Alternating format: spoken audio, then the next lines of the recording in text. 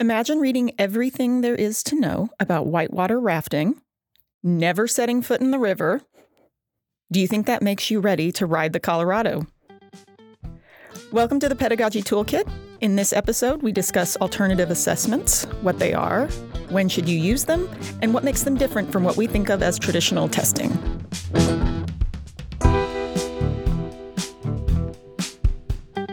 You pronounce pedagogy? Pedagogy? Is that? So we went through this in the first one that James and Cammie and I went through, and we. Okay, I missed that then. Well, no, there are two ways to pronounce it. Mm-hmm. One is the British way, and one is the American way. Okay. And I think I must do the British one. Pedagogy, but I've never. I remember the first time I heard the word when I was in grad school, and I was like, this can't be right. Pedagogy doesn't. That sounds like a made-up word. Right. The long O. That doesn't sound right. The British one would be pedagogy. Pedagogy. Pedagogy. No. All right. So, Alex. Amelie.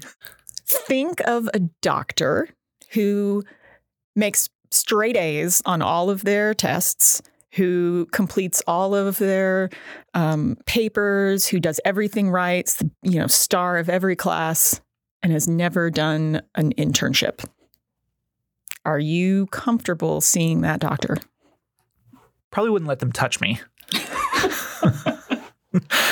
Yeah, I wouldn't feel great if I was walking into their office and that was known information. I'd say, let me get somebody who has been around a little bit more and actually had some experience. Someone who's actually done the things? Actually done the things. Even if I would take someone who's fresh out of medical school and has actually gone through all of the residency and everything like that and done that versus somebody who's just done it on the theoretical side. So there's that idea that we need both the knowledge, because we also want the doctor to know what. Oh, yeah. Yeah. I mean, I could go do an internship. Doesn't mean I know anything. I can Google. I can ask Dr. Google. Right. But I don't need. I want the doctor to know some things, but I also want him to know how to use those things, what to do with that knowledge. And so today, let's talk about assessments, how we actually gauge whether our students are learning what we're trying to teach them. Yeah, because the connection would be the assessment, they've aced every test. They've, in theory, know everything based on that assessment. But by practical assessment, we intuitively understand there's still something missing there when the doctor's analogy is played out. We've all known somebody who knows a whole lot of things and can't do the things. Yeah. Yeah. We probably play this in other expressions with, book smart versus street smarts. Sure. Knowledge versus wisdom, the implementation of knowing a thing versus just the idea of knowing a thing. But we can test both of those kind of categories, however you want to label them. And so that's kind of what we're diving into right now. So when we think of assessments, we often think of traditional assessments. So multiple choice, short answer, essays, things that have right and wrong answers, things that test knowledge and facts. Right. Versus what we're going to refer to as alternative assessments. And those are the things that measure what a student can and cannot do with that knowledge. Do you know anything on the history of why traditional assessments developed and why those are so common versus the alternatives that we're going to discuss? I'm actually reading a book right now where he talks about how we learn things, how the education system has or has not supported that. And so you have this history of apprenticeships being the norm for how people learned a profession or how they learned things. They had somebody that they worked with and they did hands-on work. Right. And then at a certain point, we made a shift, and it seems to have, and I don't remember if he talks about this in that book or if this is from something else, but there is a shift along with the Industrial Revolution. Yeah. Of moving to compliance-based education. Right. And making sure that the point is less about what the people in front of the teacher what they know, and it's more about can they do what they're told. Yeah, because it went from individual craftsmanship for any particular discipline to put this piece into this component Right. for the majority of production and the majority of job opportunities.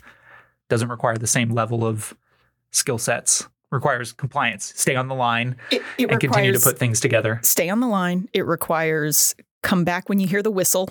Yeah. Leave when you hear the whistle. Yeah. That's where bells in traditional schooling comes from, was practice sitting in rows. It's all practice for an industrial workforce. Yeah.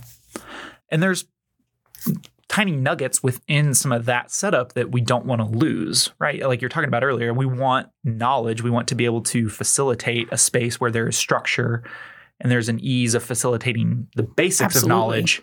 But that's going to fall short if that's what we're focused on, which has really been kind of the norm ever since the Industrial Revolution that we haven't really moved away from. We've done a lot of focus in education on those bottom couple of pieces, the base pieces of the Bloom's pyramid, where we're focusing on, do you know it? Can you repeat it? Do you know it? And not, so what? Right. I know it, so what? Right. And that, having worked before I worked here at Global Campus, I worked in admissions for 4 years and dealt a lot with these traditional assessments are the standardized way that we measure a student performance coming into college, right? The ACT, the SAT. And that's the standardized, this person knows the basics more than this other person, so they're more likely to get admitted, or they're less likely to get admitted based on those metrics. But really, we can't decipher anything more of what is that student actually like and how successful are they actually going to be in their education just based on a number. And if I recall, there have been several longitudinal studies done following students that score very well on standardized tests and then do not do well in college. Yeah. Because that's all they've focused on. They focused on getting those standardized tests, those multiple choice, getting all the knowledge.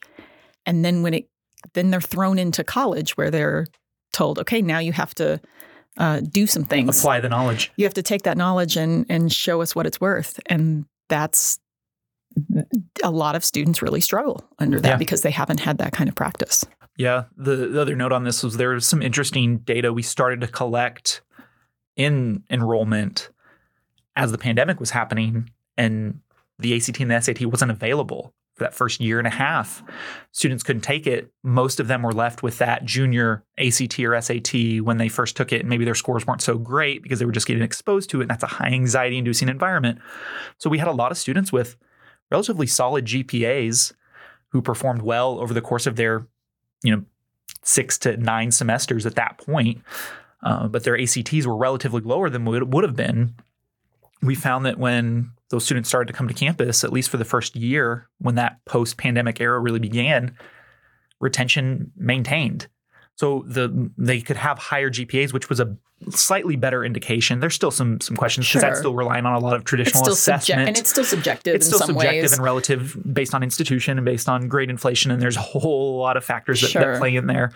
But by and large, if you're just looking at the meta-analysis, the better indicative performance metric was a GPA, which is a little bit more rounded of an assessment analysis tool than just a single test in a single environment at this one time at this one place. Well, I think that idea of it being a more rounded assessment is a big part of alternative assessments too, is thinking about that as a more comprehensive. Whenever anyone talks to people who are hiring in industry, they almost universally say that what they are looking for from the people they're hiring is not the finite knowledge of that discipline or of that industry, because that changes and grows over time.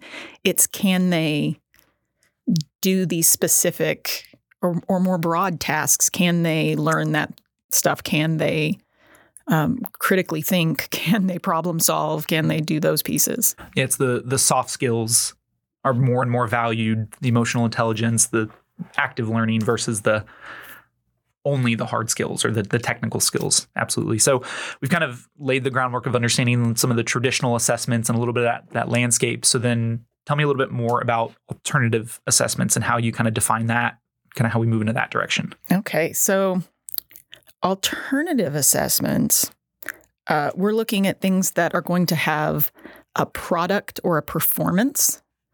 They're going to be they're going to synthesize the information. It's going to be pulling from multiple areas. It's not just one piece of the puzzle. It has the whole puzzle been laid out and put together. Yeah. It often is contextualized in a real world scenario, sometimes hypothetical, sometimes in real life. Mm-hmm. The more in real life it can be, the better the learning outcomes tend to be. There may not be one right answer. There may be multiple ways of achieving the same outcomes.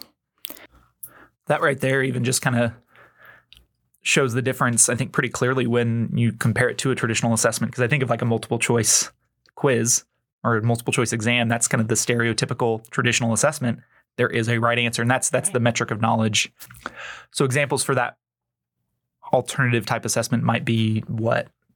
How could a teacher implement these? So they tend to fall into several categories. Like I said, there are authentic ones, there are performance-based, there are portfolios. And portfolios have become much more popular, and those are kind of a nice way to bridge some of the traditional assessment with a reflective idea.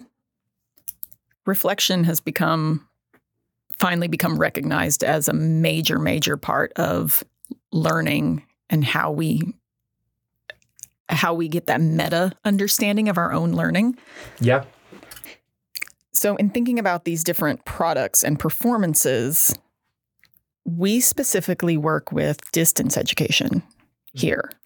And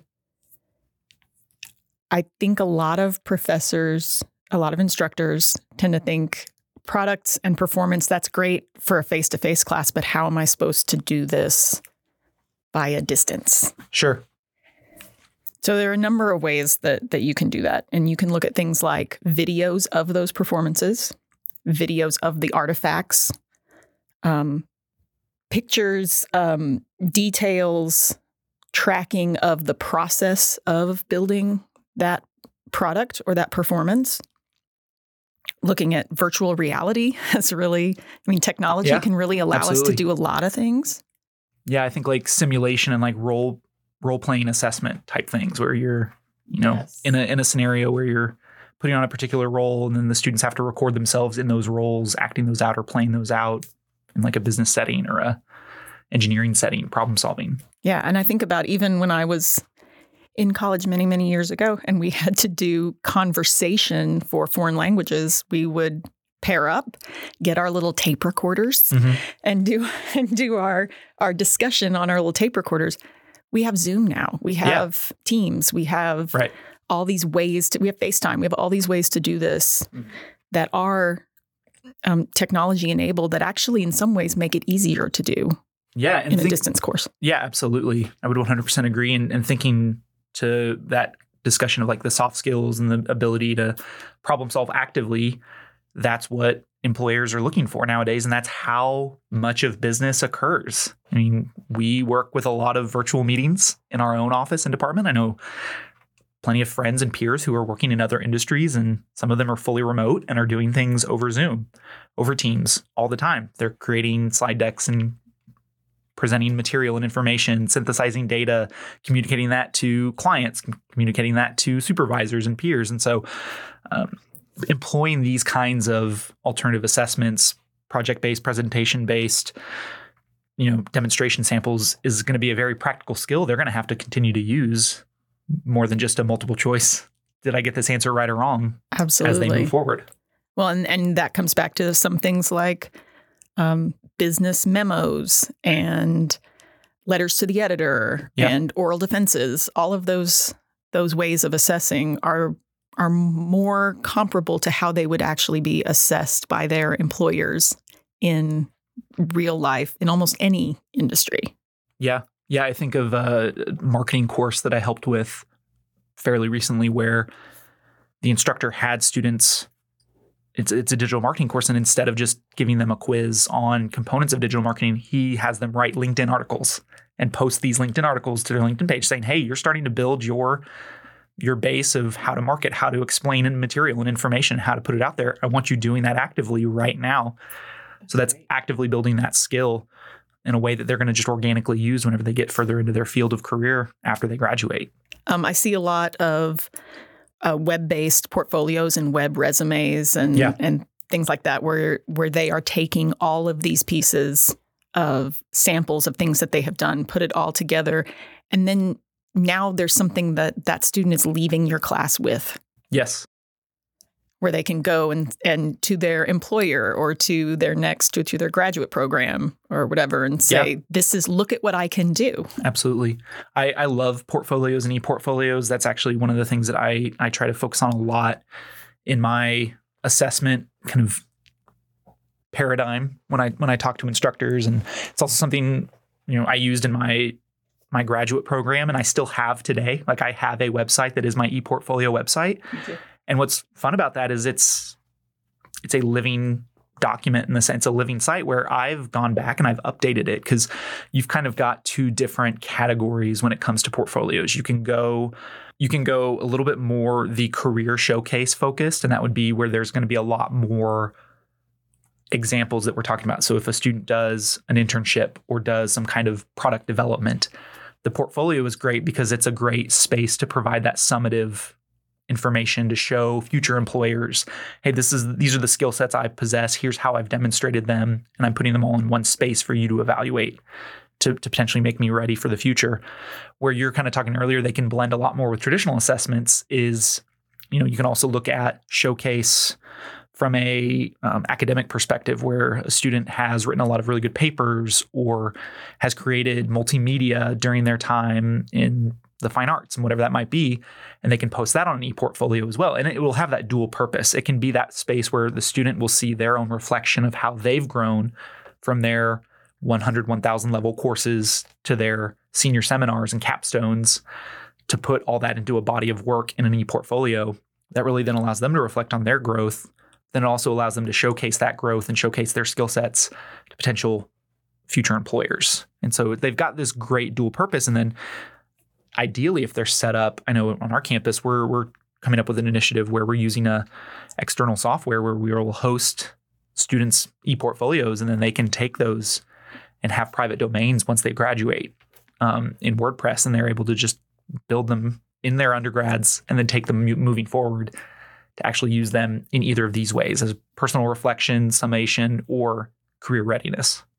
And actually, this is something that I've really, really wanted to do for a long time. There's some great free VR stuff where you can build a gallery, like an art gallery, and you design it. You show where the walls are, you design the floor, the color of the walls, and then all the artifacts on the wall, they can be interactive to go out to links to things, the little cards on there, just like you would in a museum. Right. And I've long wanted to make that sort of a resume builder for students, to have them with each of those years was a room, and you built and you added on rooms. Oh, cool. And then when they graduated, I wanted them to have QR codes that they could, because you can then view it on a phone or you were just waiting for Apple Vision Pro. I was waiting you for were Apple. ready for it. I was ready. I was ahead of the curve. Yeah. Showcase. But I was thought, how impressed would I be as an employer if I had this student who could show me how much they can learn in 4 years, who can do that in a way that is tech forward, that is that shows them as a person and as a worker and as a student, as a learner, and as a self-reflective human. Absolutely. It's just, there's so much you can do with this stuff. Right. Because you're touching on, there's so many value points in that. One of them being the tech savvy. You want continually employers will want employees who can adapt to Sure. ever-changing landscape of the materials and supplies and hardware and software they're using. But then, as you mentioned, the reflection piece, I can't think of many industries where self-evaluation is not going to be required. Right. Not whether on a quarterly basis, a biannual basis, an annual basis, and then you take that to your superior and have discussions on future performance metrics. So you need to know how to reflect and think back on, okay, here's where I was. Here are goals that I've set for myself. Here's how I've achieved those goals. And here's how I'm going to move forward and grow for future goals. And so building that in, whether it's through a portfolio or some kind of showcase, virtual showroom, gallery, things like that are great stepping stones when students are in school to begin that process, because we are kind of mandating it in a sense, or we're kind of creating that environment where, hey, we're kind of forcing you to reflect. We want you to reflect, but we want you to build that skill just as much as any other pedagogical skill that you're putting in place moving forward in your discipline, so that you can also then reflect on how you're maintaining growth in your discipline moving ahead. Which sort of jumping off that idea of teaching the student to be more reflective and teaching some of those metacognitive skills. The one thing that I did forget to mention is I often recommend to instructors when they give students choice of how they want to demonstrate that they understood the concept or that they can manage the skill, that there be a wild card option. Ooh. That the wild card option is if, I can say to you, you have these options to present a research project to me. You can write a traditional research paper. You can do a research presentation. You can pair up with your internship or your employer or your job and find something that you need to do some work on. Or if you have another idea, I'm open to it. Yeah. And I had a student one year she was doing a research paper on sustainability in raising chickens. And as we do. We do. And she created a whole Minecraft world. Okay. Awesome. That encompassed all her research. Yeah. It shows that if you can give them that space, sometimes they can. And this was a student who wanted to do 3D animation.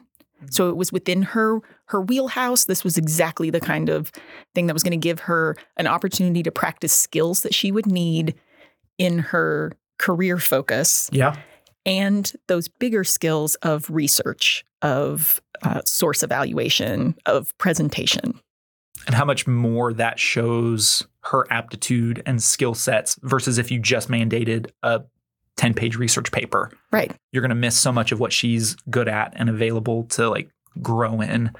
But by providing these alternatives in her assessment options, she was able to really come up with something creative, which is what you want. You want students to get creative, to still demonstrate their base level knowledge and competencies like we're talking about, but really grow beyond that. One question from that experience, what was that like then as the instructor when it came to grading and evaluating a variety of assessment types? Because I could see maybe some questions from instructors being like, well, if I open up the floodgates and I get 5 different types of projects or presentations or assessments, how do I do that in a way that is fair and equitable for all students to receive? Well, this student got this grade and this student got this grade, but then they see how they did things differently and then they take issue with grading when it's right. How do I equalize the schema? So when I've talked to instructors about personalizing BASIC, which is basically what that would be, is personalizing the assessments for the students, they go, I can't do 80 different projects. I'm not writing up 80 different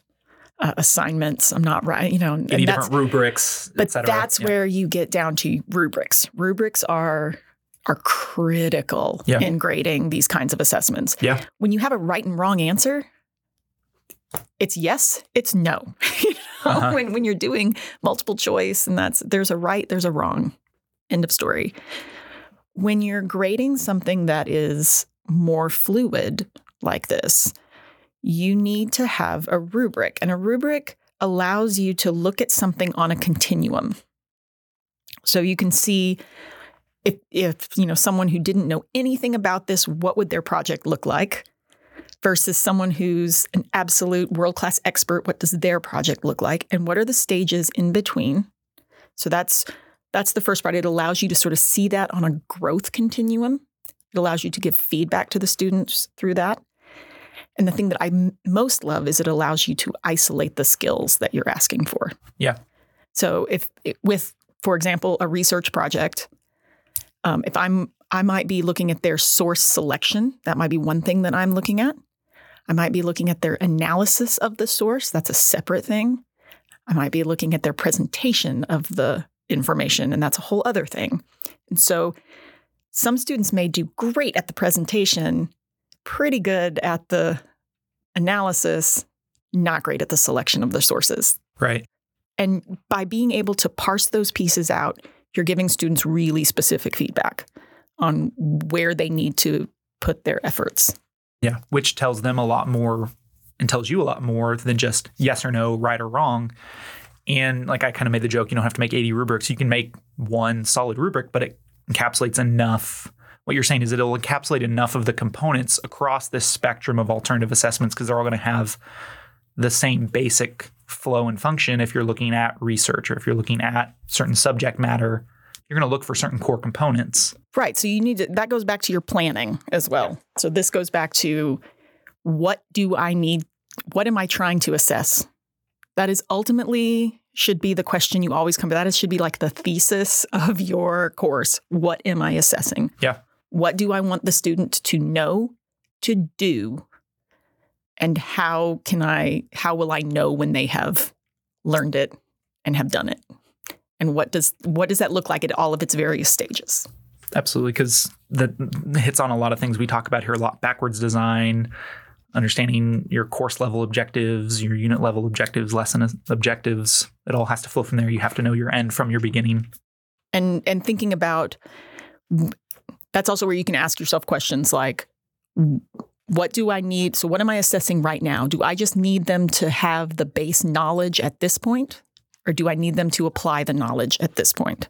And this is where you can really combine it with those low stakes testing that we've talked about in another episode. Yeah.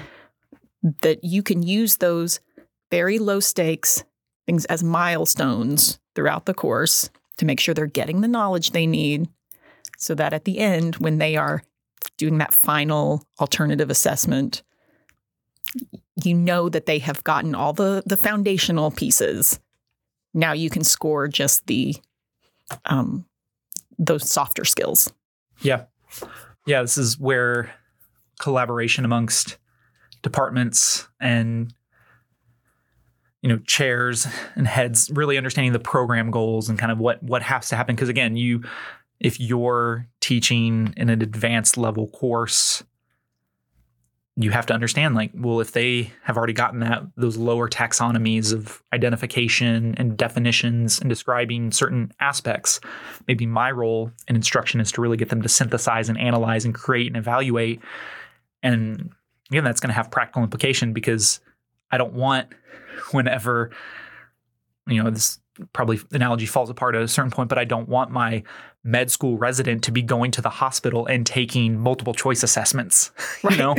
I want them going to their residency to practically engage and then be evaluated by their supervisors on what they're practically doing in the hospital on a regular basis so that I know when they're a board certified licensed doctor, I'm getting the proper treatment that I need to be getting.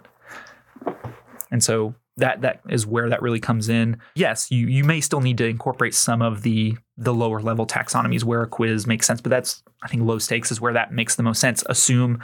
But create a space where they can demonstrate that competency knowledge from the prerequisite, but then focus on what is the actual goal of this course or this lesson that's going to demonstrate their more advanced levels of learning. Well, and it allows you, if you have those low stakes test pieces, those little quizzes where you're making sure that they have that knowledge, that gives you that opportunity as an instructor when you discover they don't. Yeah.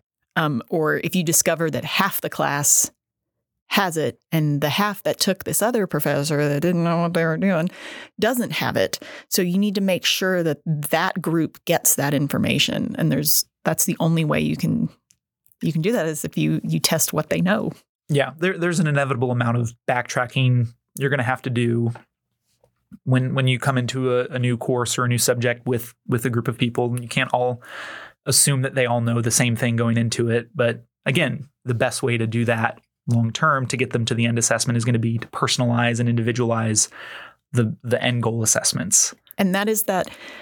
And I know when we say individualize and personalize, it sounds so scary when you have, 80 students that you're dealing with, or 50 students, or hundreds, like whatever. Sure. But if you build the frameworks of what you are asking from the students, if you build those frameworks with the right levels of specificity and breadth, you can apply those kind of across the board.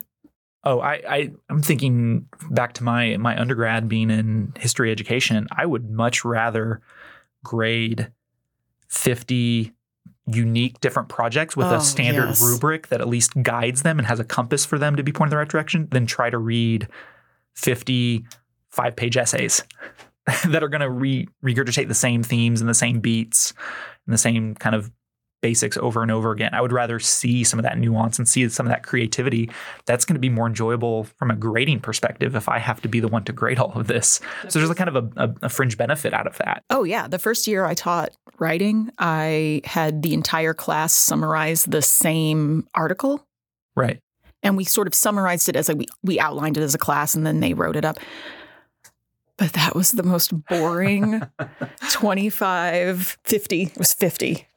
The most boring 50 summaries I have ever read in my entire life.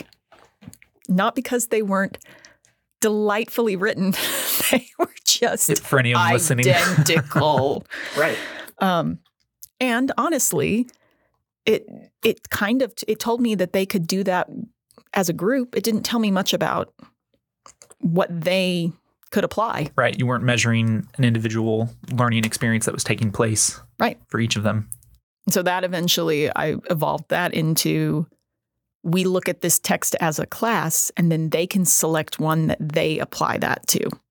They don't have unlimited choice. They have limited choice that I have some control over. And again, so that's setting up those frameworks, those boundaries. Right. It's kind of understanding the idea that boundaries can lead to freedom, that by creating, here's the fence line. I want you to not just stay in this one little section that would be a traditional assessment, but I'm giving you this space to wander and explore. But you don't get to go to the next farm. Here's the boundary. Yeah, don't cross that fence. But within that, there's so much freedom in that. And you're going to discover things within your own little perimeter that you didn't know was there before. That's great for the students. That's great for you, because then as they start to expand those borders a little bit and get closer to the fringes, maybe they'll discover assessment ideas and opportunities that you hadn't thought of yet. Exactly. Like again, the Minecraft world. And that's a really cool benefit too, is then you can see application of the subject matter in ways that maybe you hadn't ideated before just because we were thinking only in this traditional assessment. So there's nothing more fun as an instructor than when your student comes up with something you had never thought of, and it's brilliant. And they're excited about it, and they want to do it. I'm excited, and everybody's excited, and you get to see where it can go. There's a small chance that could still end up in a gutter as a gutter ball. Yeah. And that's okay. Yeah. That it's okay if you have this range of alternative assessments and a student misses the mark, because that helps you understand, okay, this is where they are at individually. And I can work with them in a more clear, identifiable way than if I just saw them get XYZ wrong on a test. That's useful and that's helpful. But sometimes it's luck. Right. Oh, if there's four answers, you've got a 25% chance to get it right. So this allows a much more targeted, clarified understanding of student learning, and allows students to then reflect more clearly on their learning and what they understand versus don't. So I think we really are going to need to do an episode at some point about grading and different ways to grade, and get a little more into the weeds on rubrics. And James and I have touched on this in another episode. We're going to have to do rubrics at some point. I used to be a total hater on rubrics. I hated them. And it was only because I had never used one that was well written.